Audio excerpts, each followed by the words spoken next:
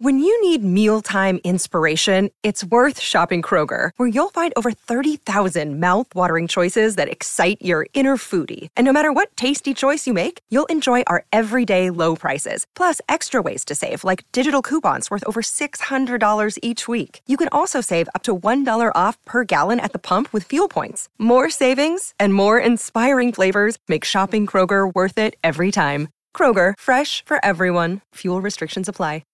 The one constant through all the years, Ray, has been baseball.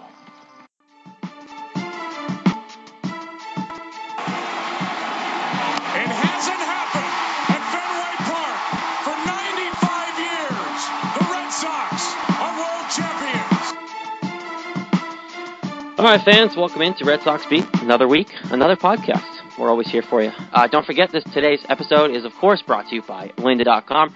Kickstart your new year and challenge yourself to learn something new with free 10-day trial to lynda.com. Lynda is used by millions of people around the world and has over 4,500 courses on topics like web development, photography, visual design, and business. Taught by experts. All you have to go on there is log on. You get a free 10-day trial from CLNS Radio. Just go on www.lynda.com/CLNS. Give you a free 10-day trial. Get up there. Good stuff. It's always a good product. And it's easy to use. So go for it today. 10-day trial. You're welcome. Jess, what's going on, my friend? I was just living the warm life now because it's actually nice out. Yeah, it's 40-something degrees. 45 degrees out right now. Yep.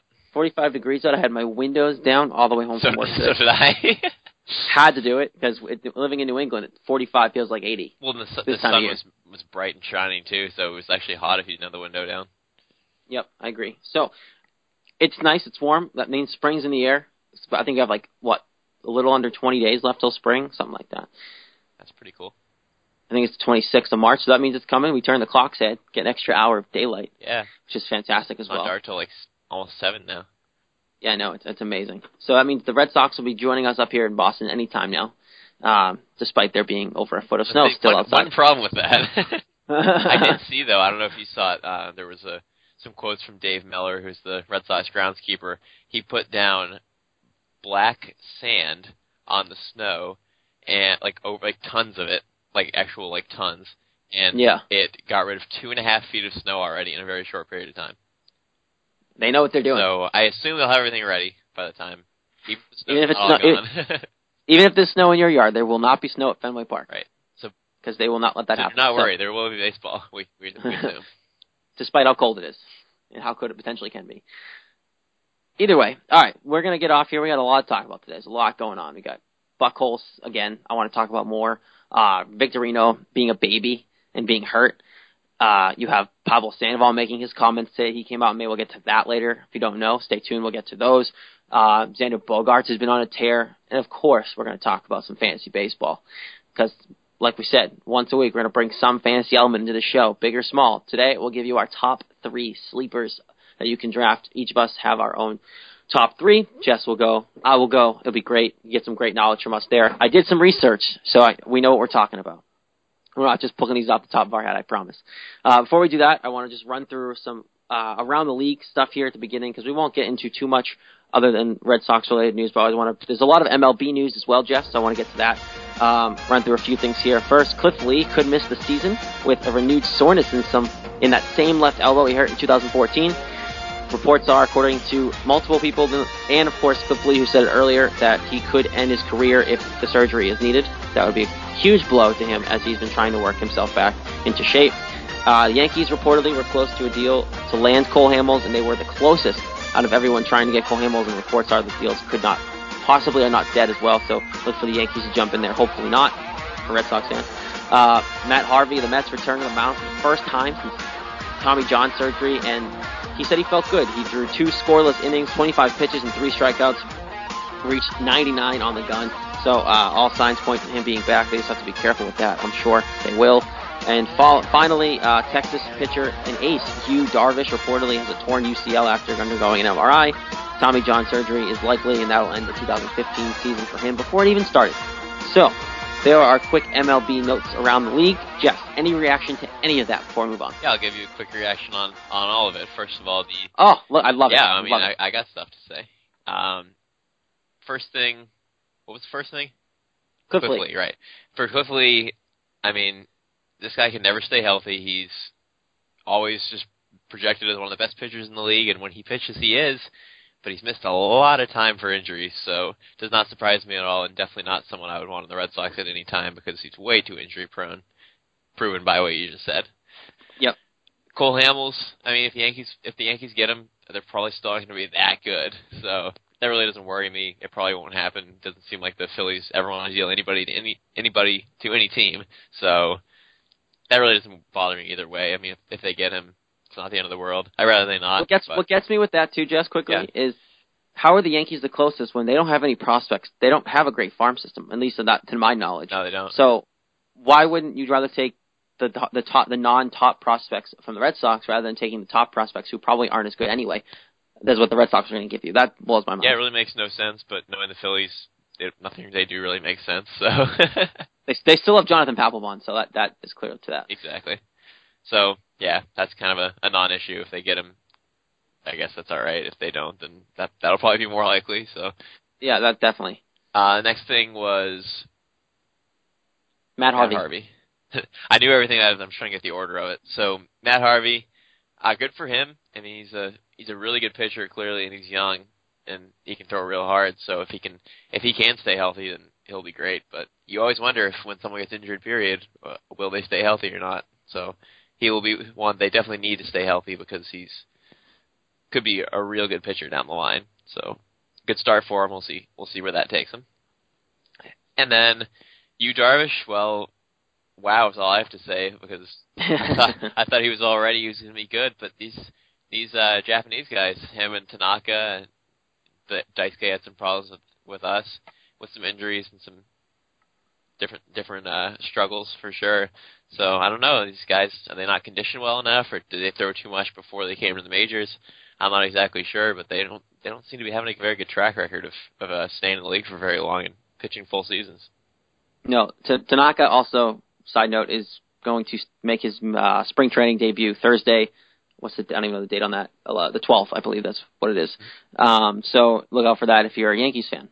But so there's a lot of news going around the major leagues. Yu Darvish especially is just a shocker to me. I thought he was going to come back strong this year. I was looking forward to it. Texas really needed him to kind of bounce back off of kind of a rough injury-plagued year last year. But it looks like they're going to reportedly lose him for the rest of the year, which is a shame. Cliff Lee is obviously kind of really upsetting to us just because he potentially was coming here, and now that he's hurt, I don't want any part of him. So, yeah, no thank you. That being said, that was a quick little tour around Major League Baseball. I don't need to dive too much into it because we got a lot of Red Sox-related stuff to get to. That's a good segment, though. I like that. Yeah, I think we're going to keep doing that just to keep you updated on Major League Baseball. Anything major, we'll obviously kind of go in more detail about, but those are your quick hits, nice and sweet to the point. Move on to some Red Sox stuff now. We're going to start with Pablo Sandoval because this kind of took me back this morning when I saw it. Just a quick, all of a sudden, it was a Bleacher Report article. I think it was a Bleacher Report interview that kind of sparked this. And it just got me because all of a sudden they subtly just kind of slid into the article. Pablo Sandoval says leaving San Francisco was not hard at all. That's quote, not hard at all. Like, apparently he wasn't phased. He gave up money, and we all knew that. He gave up money to come to Boston. It wasn't as much as the San Francisco Giants offered him. He said that if you want me around, you make the effort to push and get me back. I knew early in spring training last year, I was going to leave. Pablo said they didn't expect my agent, contract talks, everything, the way Brian Sabean, Giants general manager, talked to my agent. That's telling, meaning and it goes on to say here that he basically treated it as last year as his final summer in San Francisco. He also went on to say the Giants made a good offer, but I didn't want to take it. He said, I got 5 years in 95 from Boston. I left money on the table in San Francisco. This was kind of what the reports were coming out anyway, Jess, but to see it now in writing and to see him come out and say, yeah, I wanted out of the NL West. I wanted out of San Francisco. They didn't treat me right. As soon as they said something in spring training and I felt disrespected, I knew this was my last summer. And good for him to go out on top in San Francisco, but he was taking everything last in playing his last summer in San Francisco, and it's just kind of shocking for him to come out and say this now. And obviously he's happy in the spring training. You can see him kind of being himself, being the Panda. You see pictures of him being all bubbly with his teammates and Ortiz and everybody. It's good stuff to hear, knowing that realistically it was San Francisco or Boston according to all these reports that we saw all summer. and leading up to the summer and all winter, and now hearing this basically meant that really it was a good chance that we were never going to lose him. But now knowing it, Chess, I was kind of surprised he came out and said this. Yeah, I was too. I didn't realize it was quite that bad of a situation. Obviously, we're not in the locker rooms, and especially not in the San Francisco locker room, but just to know what's going on in there. But he seemed happy at all accounts, and he obviously had an incredible postseason and a pretty good year, and then they won the World Series. So I'm surprised that was basically decided a long time ago that he wasn't going to come back, because there's no way anybody would have known that. But apparently he didn't get treated very well, and that's a little surprising from an organization who won 3 out of 5 years. But I'm a little surprised he said it. I guess I can see why he wants to get it off his chest, but kind of leaves a little sore thumb for all of his time there, just coming out afterwards and saying, "Oh yeah, by the way, that was easy, and I didn't want to be there, and I'm happy now." Usually I feel like you keep those to yourself usually, but if he felt like he needed to get that out, then he got that out, and now everyone can take it how they want to. Yeah, it's crazy. I think he's come out and said a lot of things. He also said here, a big influence. He said that, quote, "I want to play third base all 5 years." He said, "I don't like DH. I love to be involved in the game." So if he gets his way, he's not DHing regardless of when Ortiz retires. But I think for me, in reading this article and reading a lot of these quotes, he realized that it wasn't about the money. He wanted to be treated right. And Boston clearly swept him off his feet when times were bad in San Francisco. And the only teammate, according to him, that he misses is Hunter Pence. Because he came out and said, "I don't miss any of my teammates." And then he said, "Oh, wait, no, but I miss Hunter Pence." So, one, what does that mean about Buster Posey? Oh, yeah. And because I thought he was this great locker room guy and great teammate, and now all of a sudden he doesn't miss Buster Posey. So what does that speak about what's going on in over there in San Francisco? Yeah, right. What are they hiding over there in the Great Bay? So it's crazy to think about. But Pablo Sandoval, I like. It's just still shocking to me. I get why he would possibly say it, because they probably asked him and they said, "Okay, what do you think about why were you here? What was the whole situation like?" But the biggest part of this, Jess, that really, really gets to me is the fact that he knew last spring, as soon as they just weren't taking contract talks seriously, and right then and there he decided, "Oh, I'm not coming back next year. Regardless of where I go, I'm not coming back." You think that'd be really hard to play the whole season knowing that? Yeah, and clearly the Giants must have had an idea, because he wouldn't just play all year hiding that. That's a hard thing to hide. Right. Clearly they didn't negotiate, and that was that. But this seems like there'd be tension or something weird there, that just knowing that this is the last season, basically no matter what, and that he wasn't that happy if he showed that he wasn't that happy. It's a weird situation. It makes it all weirder that they won the championship of all things too. Yeah, really, he got an unexpected swan song. Right. It's, to me though, for Pablo, obviously I'm happy he's here. Oh, yeah. He's a Red Sox fan, and obviously if the Giants are going to keep winning without him, they don't need him to win. But it's kind of a shame the way it ended, because from the outside, everyone here in Boston and everywhere saw the Giants as a class organization, him as a lovable guy, and the Giants as an organization that's going to treat their players right. They treat Buster Posey right. They treat Hunter Pence right. And now seeing that the guy who they drafted everyone loves, and that the fan base loved him over there, and of course we're all going to love him here, to see them treat him like that and not take him seriously, they almost took it for granted. And they almost took Pablo loving San Francisco for granted. And now he doesn't like it obviously anymore. And I know he also came out and said that it would have been really weird if he went and played for the Padres, because that was a possible option as well. Right, because they were so close in the division. Because they were so close to the division and stuff. So I think it was better for everyone that he came over here, just because it's a clean slate, not in the National League, not even in the same division, not anything. It's American League East. He's in Boston now, and he gets to restart here in Fenway, where people are going to love him. He's going to play third base. He's going to get a very convenient field to boost his batting average, I think, because he's got really good opposite field power, if you don't know that. So I think he took the best situation he could have, and obviously the Red Sox paid him. And he saw the family-like atmosphere. Obviously, David Ortiz being here was a big part of him coming, I'm sure. But overall, this article and this interview just kind of backs up all the reports of him not being respected in San Francisco. And the way it was written, obviously they clearly went to him about this, and he was willing to open up because he wanted to tell his story and say, look, I was disrespected. It wasn't the money. I'm not that kind of guy. The Red Sox paid me less, but they made me feel like a part of this team and a human being, and they cared about how I felt and how I am as a player, and that's why I went there. Yeah, it's definitely good. I mean, a dramatic shift in location, and like you said, that's always good to just get a whole new situation that's completely different. So I think that was definitely smart. And then, yeah, I mean, I like that he says it's not about the money. I mean, obviously he's getting paid either way, but I respect a guy who doesn't take more money if he's not happy with the situation, because I'm sure there's lots of guys who would do that, who just want the money. So I'm glad that he wants to be treated well, and I hope that the Red Sox can treat him well. And I mean, overall, it's just sad for San Francisco. I mean, you hate when a guy leaves like that. Kind of thinking of examples like Josh Beckett. I mean, he didn't leave on the best of terms because of the whole chicken and beer thing. I don't necessarily think that was as big of a deal as everyone made it, but he didn't leave on great terms. And then Terry Francona leaving not on great terms because apparently he wasn't treated very well either at all. So it's just, I don't know, it's sad, and it just kind of leaves a damper on everybody and the organization for a little while when something like that happens. So it's a little sad, but... Well, and if you look at it this way, too, Pablo Sandoval is the opposite, like you said, of most of these things. Most players in the league now, he left the team for less money because he wasn't respected in his words. So it's big for me, because usually you think, oh, okay, well, he could have got more money. He probably got more money in Boston. That's why he left San Francisco. But to hear that he actually got less money here and he just wanted to come here for being here, I think that's huge news for Red Sox fans, because this guy's a clubhouse guy, clearly, and we all knew that coming in. Everyone loves Pablo. But to know that he did that because he likes being loved, and that means he's going to be great for this locker room, which is huge moving forward because of what happened last year. Yeah, I'm just hoping people lay off of the chunky and fat talk, because clearly he's somewhat of a sensitive dude if he felt he wasn't respected there. So I really hope people can lay off of that and just watch him play and see what he can do, because like he said, he's obviously a really good clubhouse guy and has a lot to bring and seems to really enjoy himself. So we don't really need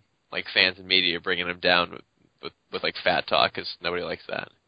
Yeah, look, he knows how to play with his weight, and yeah, I agree. It could be a problem if he's this sensitive and if people start calling him fat all year when he starts playing like crap. But it's going to happen. Look, he had great things in San Francisco. You know what you're getting in him. He's hitting 5 in this lineup, I believe, is what it has been, is projected as, and what it was opening day of spring training. So he's not going to be expected to hit a power. He's not a power hitter. It's not what he is. He's an on-base guy. He's going to be able to drive in runs when Ortiz and Hanley and everyone above him get on base. So that's what he's here for.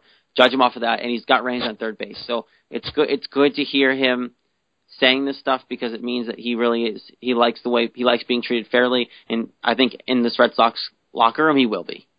Yeah, I think so too. I think it's a great move.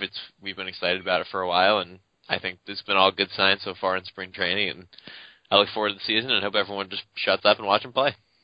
Yeah, so that being said, Pablo Sandoval, we know he's going to be a good guy, and season starts under a month from now, so it's going to be exciting to see. Obviously, I think he has like 1 hit in spring so far, but he hasn't played too much, so don't really want to go too much off of that. But either way, it's huge news that he's even saying this, and it's big, but I don't think it should be taken too much, and I think it's going to be one of those articles that we see come and go. We know what happened, we know what went on, and that's it, and now he's moving on as a Red Sox. So it's good news for Red Sox fans, bad news for Giants fans, and maybe the image of the Giants moving forward, who knows, and that could be a discussion for another day. But we're going to move on here. Other big news to get to besides Pablo Sandoval, obviously. Shane Victorino, veteran right fielder, coming off his injury, claiming he's healthy, is now hurt again. Like, are you kidding me? Apparently it's general soreness, nothing major. According to them, it's, quote, just normal everyday soreness. Right fielder, Shane Victorino, of course he said this. I haven't played in 7 months, Victorino said. Just normal everyday soreness. Let's not look too far into it, okay, guys? And him saying that to me, I don't believe it. Like, this has to be back-related, because you don't just come in with a history of back issues, especially coming off a whole season being plagued by back issues, have general soreness in that general area, calling it upper body, and then saying it's not related and it's just general soreness because I haven't played in so long. What have you been doing all winter? Yeah, that seems a little weird, being just general soreness. I mean, I don't know if it's related to the back. I hope it's not related to the back, but, I mean, obviously it's not a good thing if you're.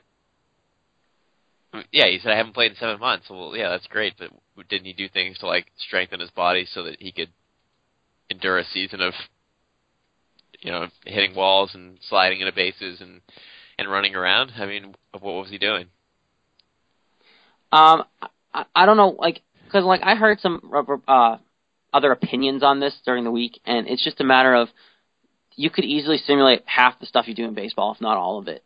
Right. During the off season, you can run you can run bases, you can have someone hit fly balls to you, you can run, you can do almost everything you do. You can practice stealing bases, you can practice going first to third. All you gotta do is clap your hands and go and pretend that you're running bases. So it's not hard in that sense. He says, and this is a long quote here, but I kind of want to read it. It says, quote, "It's kind of spooky that I get up in the morning or go make a play against the wall, slide into third, and you think, okay, am I going to stand up and feel that pain?" Victorino said, "And not to feel that pain is like, when is it going to happen? You knock on wood and hope it doesn't happen, but you have that in the back of your mind. As I said, I'm going to play aggressive and I'll be ready to go." This guy's also the guy who's coming out and saying this. He's playing aggressive. He's already gone into the wall, and he's stealing bases in spring training. This is a guy coming off of back issues. Why are you stealing bases? Why are you going 100% when you're worried about hurting yourself? You came out and said, I'm hurt. I'm thinking about it in the back of my head of possibly running into the wall and not being able to get up. It's spring training. Don't run into the damn wall. Well, he seems to be kind of conflicted. I mean, he was talking about how he's going to be the starting right fielder, and he's all ready to play, and he's going to be good this season, and now he's talking about how maybe he's not going to be good. What if I run into that wall? What's going to happen? Come on, guys, it's nothing serious, but it hurts a little bit. So what is it? Are you hurt, or are you going to be fine for the season? It's kind of giving us conflicting reports here. He really has to figure this crap out. He has to figure out if he's going to be able to play because, look, we're all talking about the Red Sox having an abundance of outfielders, but Rusney Castillo's out with a oblique injury, who has been practicing and is feeling better, according to him. But now you have Shane Victorino, who's out as well, and you don't know how especially with his history, of course, like we've been talking about, you don't know how he's going to pan out and what he's going to have to deal with throughout the season. So then it looks like it'd be less likely to want to trade Mookie Betts or Daniel Nava or even Alan Craig, just because now you need the outfield depth. Yeah. So and you don't know, and I wouldn't trust Alan Craig in the outfield right now because one wrong turn and he could snap his ankle again. Right. So you have depth in the outfield, but one guy goes down, the other guy goes down, and you're screwed. Yeah, they should probably keep all these outfielders just in case because it's a dangerous position. People get injured a lot, and they very well may need all these guys that they have right now. And it's crazy to me because, like you said, he's got to figure out what's going on. If you feel any soreness at all, obviously he's going to come back and play. He reportedly now going to play tomorrow. But if he comes back and plays and he gets back into workouts, stop running into walls. I'm sick of it. Like, I get it in regular season. You're playing hard. You want to play. Everyone knows you're willing to run into a stupid wall. You've done it your entire career. Everyone knows you're willing to steal a base. Don't do it in spring training when you're trying to get healthy. Don't do it. Don't run into a wall and try to jump and catch a ball and snap yourself in half when you're trying to get healthy in spring training. Spring training's to work kinkouts, get your timing down, and get off the field. Maybe you shouldn't play spring training. Maybe you shouldn't. Do not hurt yourself, and do not even think about getting hurt when you tell me you're going to be the everyday right fielder, and your coach and manager have come out and said he's the guy if he's healthy. Just stay healthy. How hard is that? I don't care if you lose a Grapefruit League game. I don't care if you lose the Grapefruit League Cup or whatever it's called. I don't care. I want you to win a World Series. That's what you're here for. You're a veteran. You should want to be healthy to win, and you should know what it takes to get through 162 frickin' games. Yeah, it's definitely a concern. He needs to figure out what he's doing, and he needs to figure out how to take care of his body. And if that means not going 100%, then he needs to not go 100%. But I'm not sure if he knows how to not do that. So I don't know. Do I sound crazy? Like, wouldn't you rather have him for like 120 games or 130 than have him play 150 or 160? Yeah, I mean, we have people like Brock Holt who can slip in there and play some games, but if he can play the majority of the games, obviously that's the best thing because we know he's a really good player, and he had giant plays in the 2013 season, and he was a big-time guy, and that'd be nice to have around because not having that last year obviously didn't go too well for anybody. So if you can have him for a decent amount of the year and just have him take days off here and there instead of missing 3 or 4 months straight, then that would be a lot better. So please take care of yourself in March, for God's sake. You have depth. You're right, and your projected outfield is Hanley, Rusney, potentially, I'm going off Rusney because of the money, and Shane Victorino right.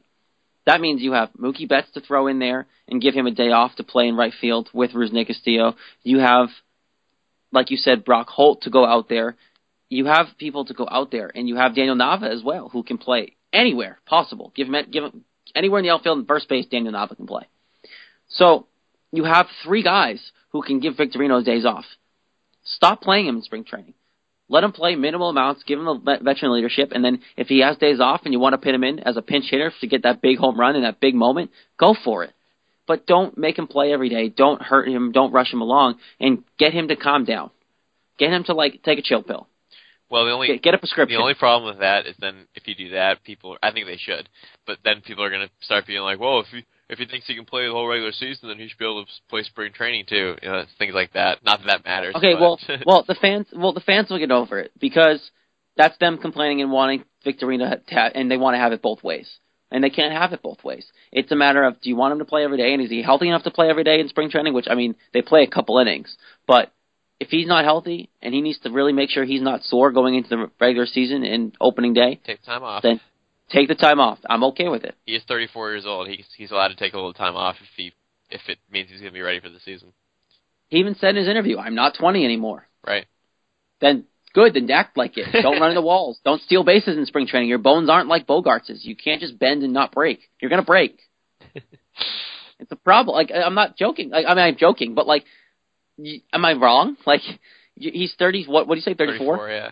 He's 34 years old. Why does he need to be stealing bases in spring training? Why? I mean, I was excited about it because I thought it meant that he was going to be active and be into stuff, but if he's going to get hurt because of it, then I certainly don't want him to do that. I don't want him to do it anyway. I know what Shane Victorino can do. He can steal bases, he can snap himself catching balls against the walls, and he'll go 110%. He's Dustin Pedroia in the outfield. I get it. You don't need to show me in spring training. Give him a couple of bats, give him some action just to make sure his back doesn't stiffen up, and get him off the field.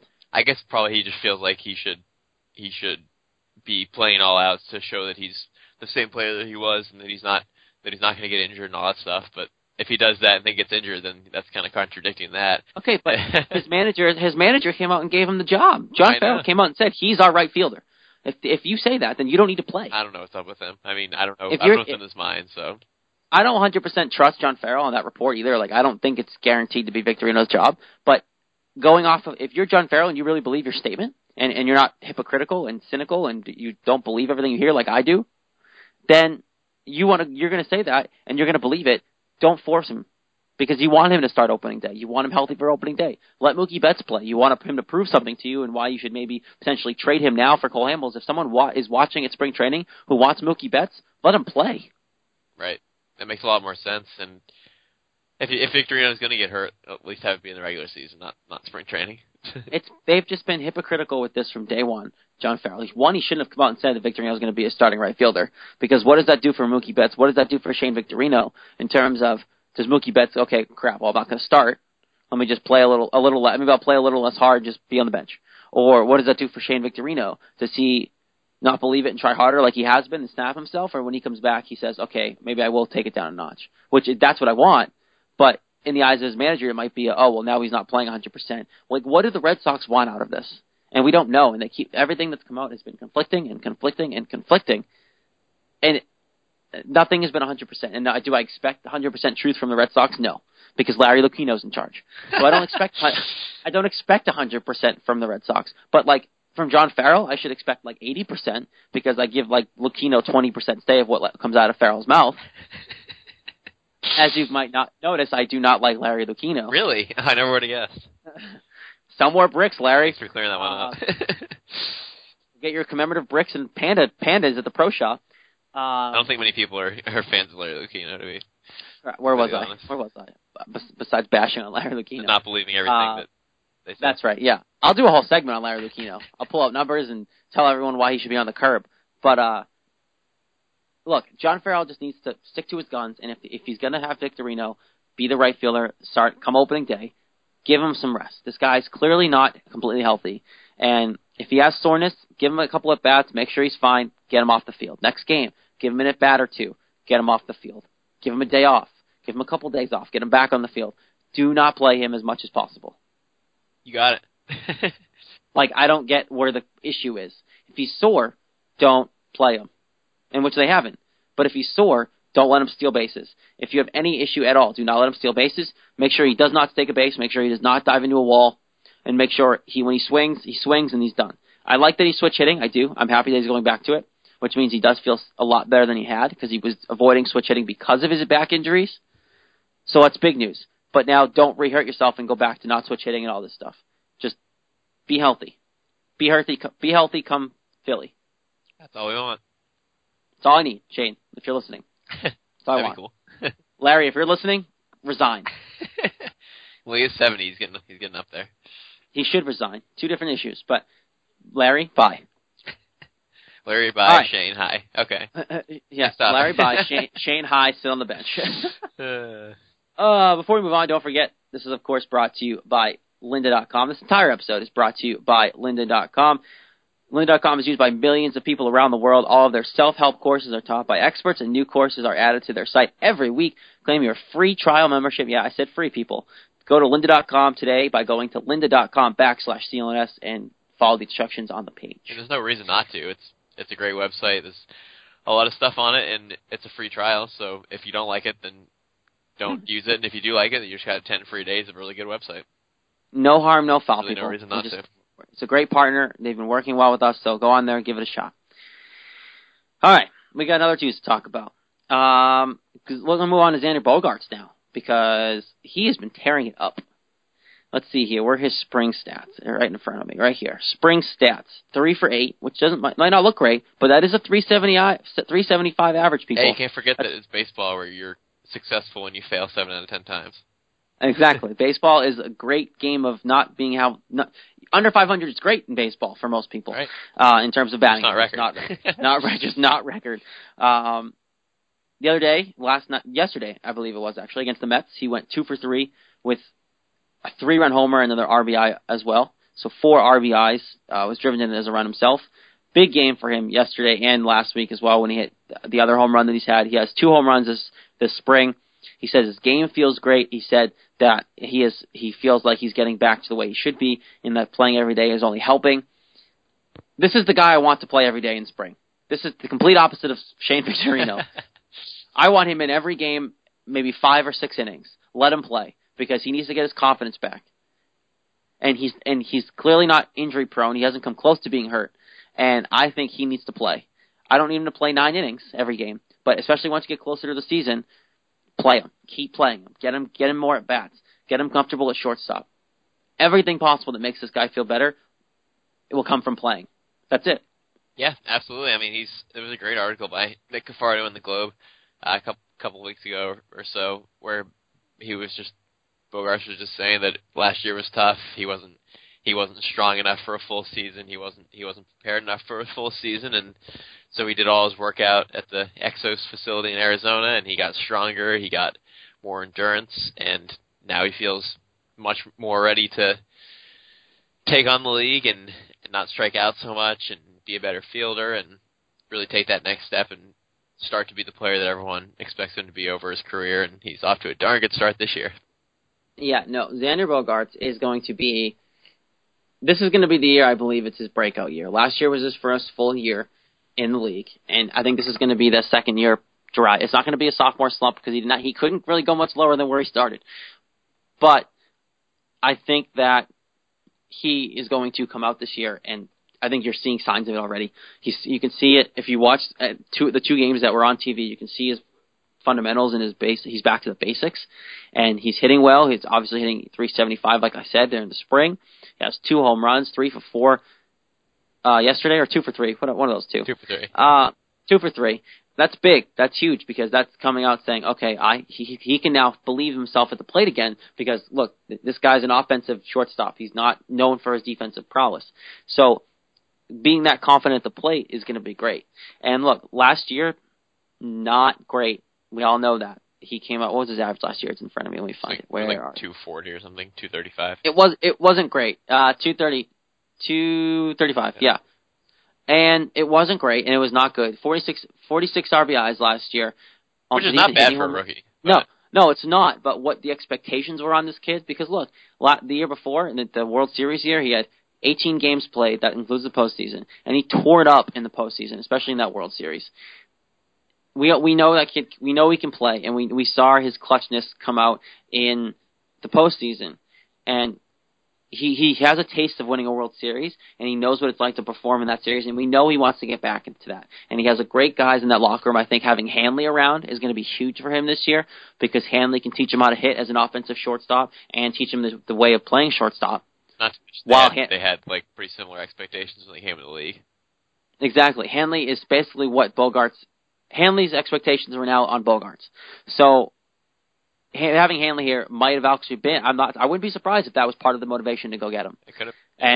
And obviously Hanley came to the Red Sox about coming back, but the Red Sox probably thought about it and said there's more than one good reason to bring him back, and he's gonna. So Bogaerts has a mentor in him. Obviously, him and Ortiz have gotten close over his time being with the Red Sox all of last year. Pedroia is a good leader. Pablo Sandoval's here now, so we'll see how they work on the left side of the infield together. He has more and more veterans surrounding him this year to help him stay above himself and get into out of slumps if he gets into one. The biggest issue with him was his patience, Jess. He couldn't hit a curveball. He was having issues with that. He was having issues sitting back. The 3-run home run yesterday, oh, God, he sat back perfectly. He was sitting and waiting for it, and all he did was flick his wrist, and it was over the wall. Well, yeah, he's obviously a powerful guy. I mean, the problem last year was just he had a good start. Well, yeah, so the World Series, he got a taste of a lot of success right at the beginning with the team. And then last year happened, there was a lot of pressure on him to be good, and he started off the season pretty well the first couple of months, and then he just couldn't have been worse between June and August. He was horrendous. Yep. He hit in the hundreds. He basically didn't walk. He struck out a ton of times, made errors in the field. He just had no idea what he was doing. The pressure got to him. He was impatient. He wanted to get hits, but that just made it worse, and he got less hits. And then a little more pressure off in September, and he started hitting well again because he probably realized he was putting too much pressure on himself and just wanted to finish the season well, and he did that. So this year he'll come in. He worked out. He worked a lot, like I said, and he's doing much better now. And I mean, he'll probably still have some slumps during the season. Everyone does, but if he can minimize them and make them short, like a week rather than 3 months, then he'll be in a lot better shape to get through those. And if he can be productive the rest of the time, and if he's a better fielder like he supposedly is, then there's no reason he wouldn't be good. Look, I'm not saying he's going to go through the roof here, and obviously any upgrade's an upgrade because of what happened, but I think this kid is primed for a great year, and I think it's going to be one of those years that you're going to see him really shine and show his potential. And I think the same thing happened with Hanley. I'm pretty sure his Marlins, the year he broke out in the Marlins was his second year, third year, something like that. This kid's on the same track as Hanley was, and this kid's going to be Hanley, if not better. His kid's going to be good. He's going to be a great shortstop. He's going to be an all-star candidate every year. I don't know about a Gold Glove candidate, but this kid could be a great potential. Look, I'm not shying away from it. His defense isn't great, but it's getting better. Well, it's important that they worked on his skills during the off season. He's obviously motivated, and it's good that he didn't just give up and be like, well, there's too much pressure. Like, I hate Boston. I don't like this place. Like, the expectations are too high. I'm not this good. Like, he didn't pull a Carl Crawford on us. Exactly. He didn't just like give up basically and fall under the pressure because he had so many expectations. He decided that he was going to use that as motivation, and acknowledging the fact that he struggled for a lot of the year last year is important. He's been upfront about it. He's said many quotes about it, and clearly realized he needed to work on some stuff, so he did that in the off season. So he's going about it the right way. He's going about it the mature way, and not just giving up, and actually realizing that he needed to change some things, which is very encouraging. Again, and I think new hitting coach helps. Chili Davis, I believe he's a big help in him getting back to his mechanics. And I remember when Chili Davis got hired, which was a while ago now, but when Chili Davis got hired, someone asked him about Xander Bogaerts, and he said, look, there's great potential there. We just have to get in the cage and work on it. Clearly they did that. Right. Clearly they have been working on it. Clearly Xander Bogaerts has been home working on it in the cage, and it's showing. And especially, it's really showing with him hitting that curveball through the moon, because he clobbered it. And that has great signs to come, because if he can do that in spring, I can only imagine how his time is going to get. Obviously, look, it wasn't off of like top-tier pitching, but how often is he going to face top-tier pitching, especially in this division? So I think he's going to feast off of being in the AL East. I think he's going to come through, have a big year, and I think obviously working with Chili Davis has helped, and I just think that he is primed to come out and just blow the cover off of what he did last year. Yeah, I agree. And it's the only thing they'll have to pay attention to is to not get injured, because that obviously always ruins things for guys who have high expectations and high potential. But the fact that he's been working out and getting stronger and all that should just help his case to not get injured. So don't think that's too much to get worried about. And I'm excited to see him play this year. Next to David Ortiz and Hanley Ramirez, because those two are just monsters, he looks like he's pretty big. Yeah. He besides those two, he's pretty decently. He looks like he's gained some muscle and got in shape. So I'm looking forward to it because I'm excited. I still have that Bogarts fever running through my body. Look, last year, we all know, I kind of just ignored it last year because it was a down year for everyone and all the kids were playing. So he didn't really also have any protection in the lineup as well. True. This kid's going to be hitting like 7th or 8th. So he's going to be low. He's not going to be much expectations. And then later in his career, he might slowly move up and eventually earn that 3, 4, 5 spot. But this kid's hitting 7th. He's no expectations. If you can have this kid come up to where he's supposed to be and hitting 7th in your lineup, it's going to pay huge dividends for the Red Sox. And I have Xander Bogaerts fever, like I said, going through every facet of my body right now because I'm excited, especially after yesterday. I'm excited to watch him playing. Seeing him pop that home run gets me going. Get your juices flowing, right? Yeah, I mean, expectations were there and everyone got disappointed. So if you can get back excited about the expectations, then that's awesome. You're crazy if it doesn't get your juices flowing, Jess. That's right. Colin, you're crazy, and I think you're all crazy if you're listening and aren't excited about Xander Bogaerts because this kid is the real deal. And I think you're starting to see flashes of what all these scouts were talking about when they said he's going to be a top shortstop in the league someday. That time is now, and it's going to be within the next couple. This year and next year is going to be his coming out party, and don't be surprised if he pops some home runs this year more than he's supposed to because I see it coming. Yeah, I mean just thinking about how good he could possibly be when he's like 26 or 27. I mean, he's only 22 right now, so he's got a bright future for sure. I actually want to get your thoughts on somebody. I don't want to steer us off into the abyss here, but abyss is a great place to be sometimes. Well, I just want to quickly cover it. Kind of a guy with maybe similar expectations who was even further down the list, Jackie Bradley Jr. He's been playing the spring, and I've seen some articles on how he seems to be getting his swing back into form. And who knows? I guess there's a small possibility he could try to contend for a position in the outfield. So I just kind of want to see what you think. Do you think he has a chance to have a spot? Do you think he's going to get better? Or should he start in the minors? Should they trade him? I saw somewhere, Jess, that he was. I forget who he was working with, but he was working with someone in the off season, and I forget who it was. I'll find it after. But he looking good for what I've seen. All these articles I've been reading too, and I'm sure they're the same ones you're seeing, is that he's getting back to basics. He's getting back to his fundamentals, and it looks like he's hitting the ball pretty well. We all know defensively what he can do. He can be one of the top outfielders in the league because of his speed. If he can just kind of get time on the field. Right. But I think just to that, I think his biggest competition is Mookie Betts because there's room for one younger outfielder like that on this team. And I know Mookie Betts isn't really a natural outfielder like Jackie Bradley is, but I still think Mookie Betts has the edge because of his offense. And I still think he's better. Yeah, he totally is. It's just Jackie Bradley's defense is so key, but you're just a wasted spot in the lineup if you're hitting like 190. It depends on what they want to do because if Mookie Betts plays, he's probably your leadoff hitter, but if Bradley plays, he's hitting 9th. Right. So it's just a matter of what you want to do with that spot in the outfield because, look, like I said, I don't think there's any more room than just for one of them on this roster because Daniel Nava's not going anywhere. I think the only way maybe both of them get on is if Alan Craig gets traded. Right.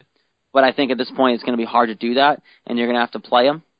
So maybe you see Jackie Bradley up here later in the year if they start him in AAA. You could see Rusney Castillo start in AAA, which it would be really weird for me to see, and I don't think it will happen, but I've heard rumblings of that as well. Mind. And I wouldn't mind it because to get his confidence back. Look, he played in like the Arizona Fall League and then some winter ball, and got hurt. He got hurt, so he hasn't really played much. And to get his confidence up and just get him used to some talent, I wouldn't mind it. And then you can keep Jackie Bradley up here, you can keep Betts up here, and then go from there. Which I highly doubt will happen just because of the price tag that is on Rusney Castillo's head. But that would also be another option. that being said, I think Jackie Bradley starts the year in AAA. Yeah, I unless, think he does too. Unless Mookie Betts just doesn't do anything, but I don't expect that. Yeah, I think he does too, and I just wish there was a way you could know who your 3 best outfielders would be. I wish there's some way to know instead of all this trial and error. It's there's so many good possibilities, but it's hard to know what's going to work out. Ben Cherington could be in a worse spot. Oh yeah, is realistically what comes from this. He has great outfielder potential. He has two or three guys who have potential if they can just get their games more well-rounded. They have a former All-Star who's coming off an ankle injury, who was a Gold Glover before he got hurt. So it's just a matter of, one, what they think they can get from Alan Craig. And I guarantee the more value they get, the more chances are that they deal him. That I don't think they want Alan Craig in their long-term plans. What they think they can get from Jackie Bradley and Mookie Betts, and whether or not they want to just let Rusney Castillo ride out up in the majors, or they want to give him time in the minors. No, obviously Victorino. And obviously Victorino, but I'm just leaving him on the field because apparently he's going to be on the field. Right.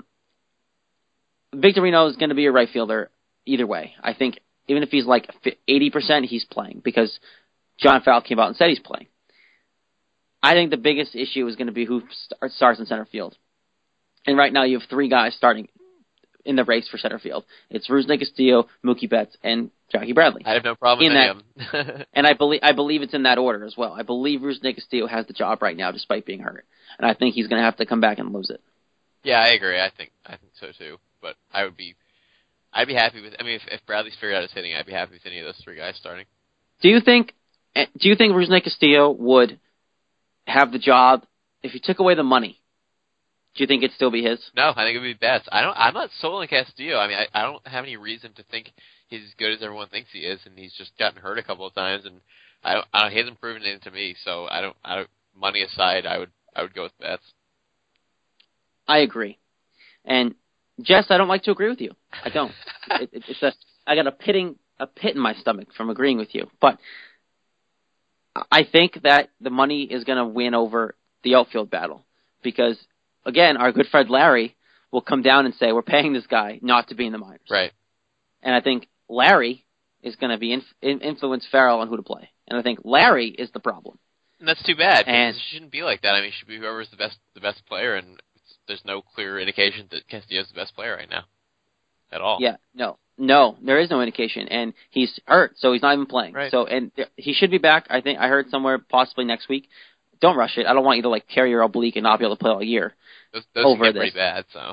Yeah, so you can do some damage if you force that. So don't kill the guy.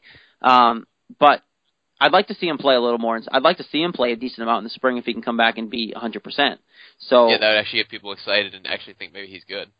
Maybe, yeah, exactly. We're going off of people's word.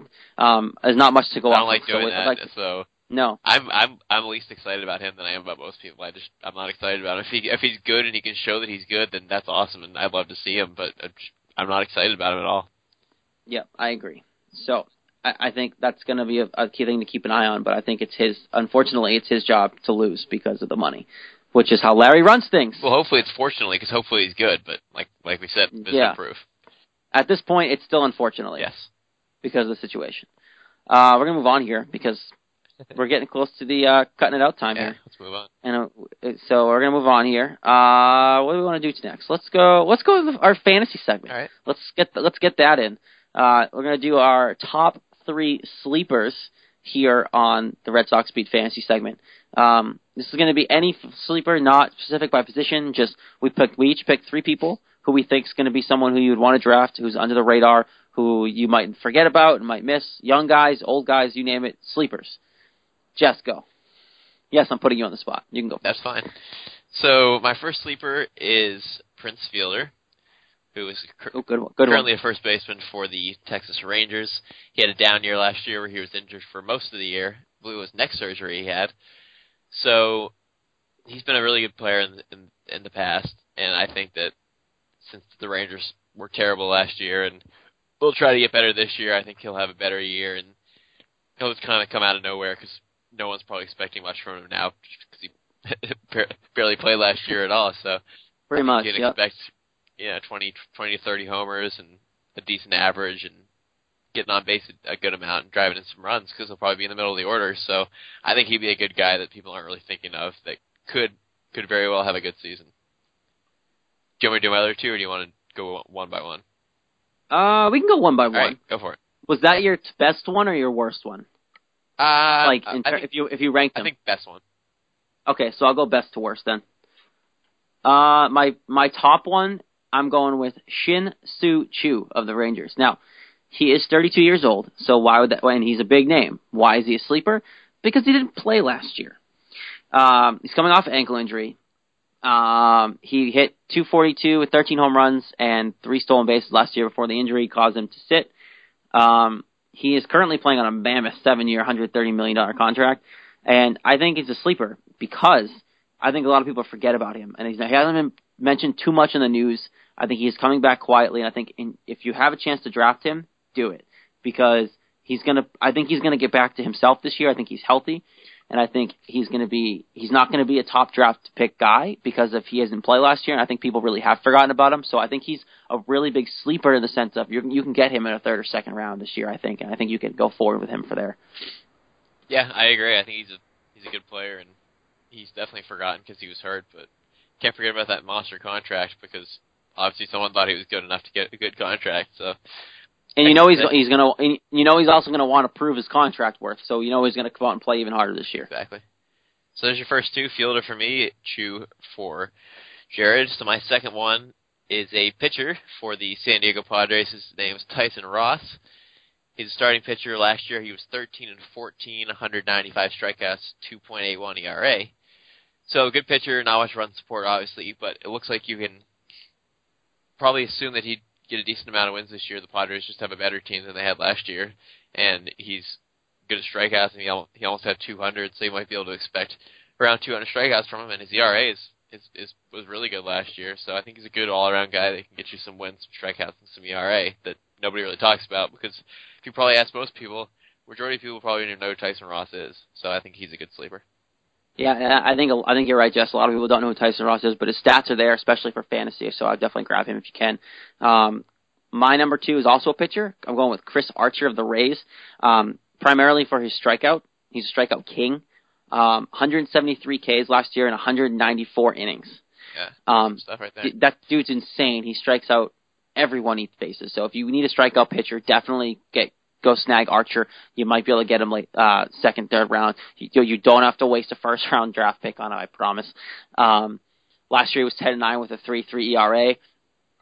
He's going to probably be over a 10-win pitcher again this year, so that's great as well, getting the win stat up if your league has that involved.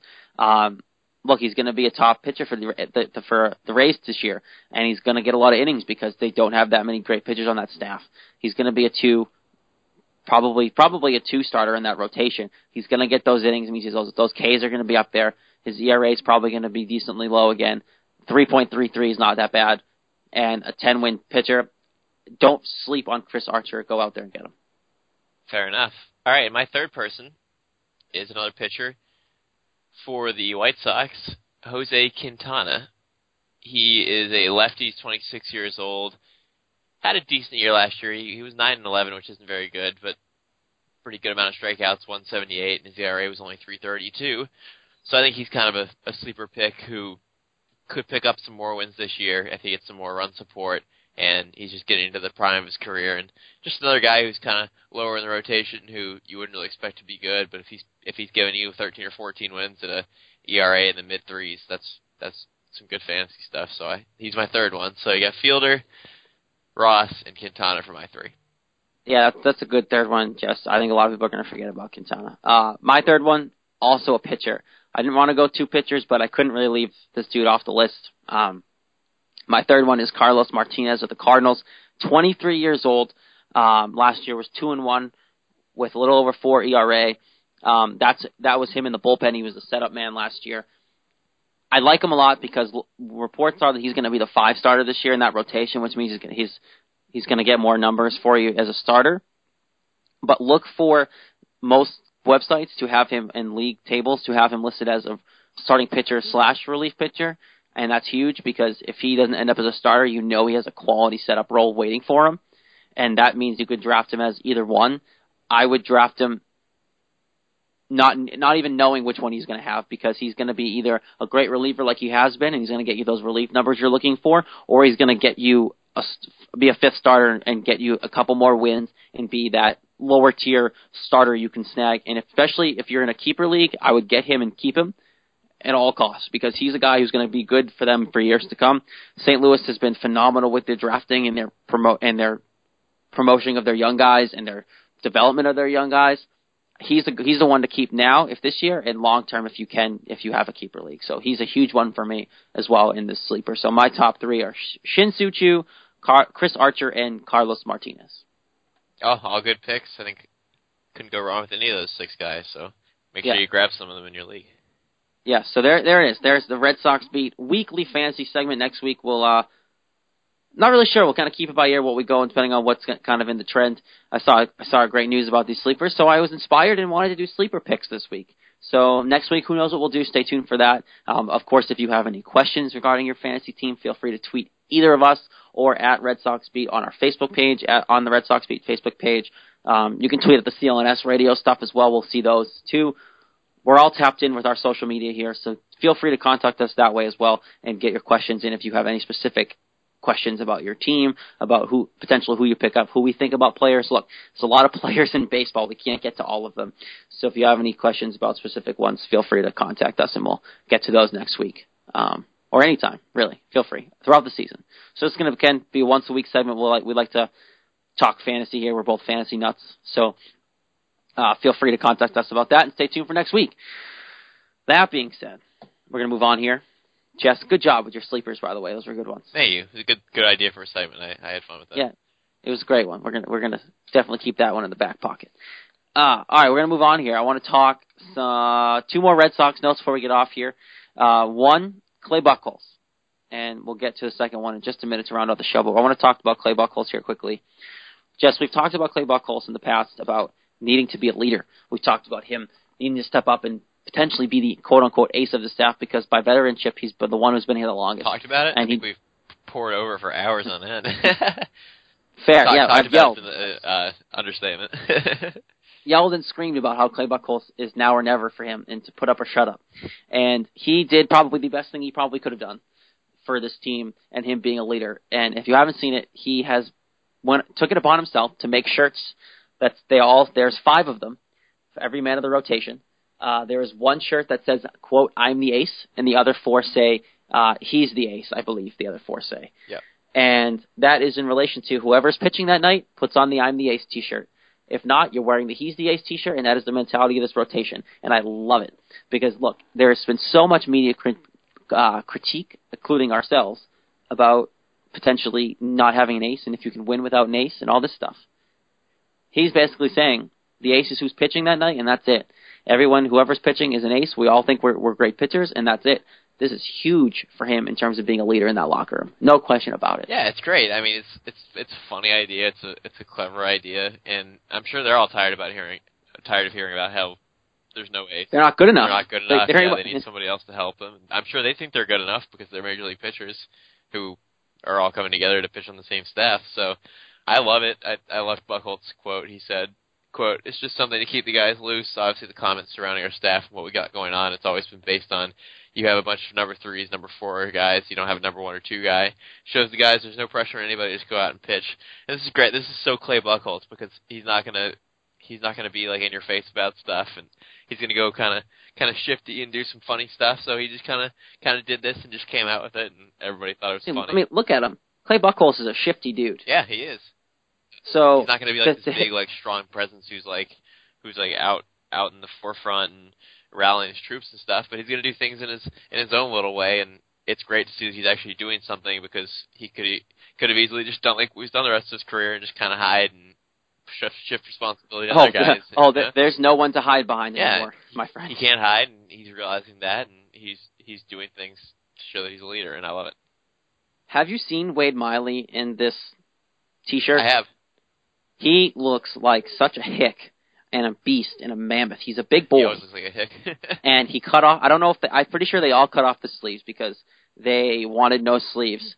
I believe Joe Kelly, according to an article I read, was the only one who didn't want no sleeves because he according to him, he's a really skinny dude and the other guys have decent arms, so he didn't want to show off his scrawniness. But because of his other 4 pitchers, he sucked it up and went for it and took off the sleeves as well. So that is a sign already saying that these guys are solidified together, and these guys are doing everything as a staff this year. So these, honestly, the way this Red Sox rotation is built and the way they're coming together this spring, there isn't a true ace, and we know that, and this might be one of the fun rotations to watch this year, and from a story point of view, because if these guys have any success, they're going to get put on SportsCenter. They're going to be the Royals of last year, only this year. They're going to be those guys who come together as a band of a rotation and just somehow come together and do it every night. I think Rick Porcello this year is going to get his due. I think Clay Buchholz is going to have a mediocre year, but hopefully not. And I think this rotation is going to come together. I still think they need an ace, and I'm still on that train. I really am. I'm riding that train to my grave. They need an ace this year. But if they can start and kind of build a camaraderie together, and clearly they already are, it's a good way to put it off until they really can see where they're going to be throughout the league, and if they need to go give up someone to get an ace this year. Yeah, I think it's a great idea. I'm not on you. I don't think they need an ace. I think they all have potential to be the ace, and that's why the shirts are so funny, and they'll go out there and see what they can do. The shirts are great. Don't get me wrong. I love the idea. It's great for leadership. It's great for the locker room. But I don't want to bank on the offense because who knows? I would like a rotation that can bank me down, and at least one guy every 5 days I know I'm getting something close to a win depending on what the offense does. Obviously, I think Rick Porcello can be that guy because, look, he's a very underrated guy in this league. Rick Porcello is. He was behind 3 great pitchers in Detroit. He's finally going to be close to the face of a rotation, and he needs to show that, and he's coming into a decent division. Obviously, this year it's going to be down. But I think it's time for him to kind of step up and be the leader one of the leaders on this rotation. And I think that he's going to be eventually, by numbers, the ace on this rotation until they went and got someone else. But I don't trust them winning anything until they have a big game pitcher, unless somehow Porcello turns into it. Or Buchholz. Porcello. Hey, either one of them. I'm cool with Buchholz being the motivational leader with these T-shirts and having being a good number 2. I think Porcello has it in him to be a number 1 guy. I do He too. just needs to get more starts, and that's what he's getting from being in Boston. So that'll play itself out. But he did look good in his spring debut. I will say that. Yeah, he did. He looked real good. Him and Buchholz actually both look good. So, Joe Kelly, not so much. No, actually, Joe Kelly's the only starter who hasn't looked good. Didn't look good in their starting debuts. I'm pretty sure Wade Miley started today, and he looked decent. I heard. Yeah, so, he did well. So looking good on that front. One last thing before I want to touch on in terms of Rick Porcello. He's come out and said he doesn't expect to negotiate an extension with the Red Sox. It didn't really get brought up. It hasn't been really brought up. He's an unrestricted free agent after this season. Is it a big deal to you if he plays for his contract this year? No, I think it's fine. I didn't really expect them to do a deal before this year. I think it was kind of expected that they would just see how the year plays out and take it from there. Do you think, I know this is really far in advance, but I kind of want to link this to this conversation because he did come out and say, I'm not talking to them, it's not really going to come up, I'm just going to play the year, which is fine. I'm actually okay with that too. Do you think this hinders at all any chance of him coming back next year? Well, I think I think it depends on how the year goes. If Boston pressures too much or whatever, something could always happen. But if he has a good year and he enjoys it here, then I don't see any reason why he wouldn't want to come back.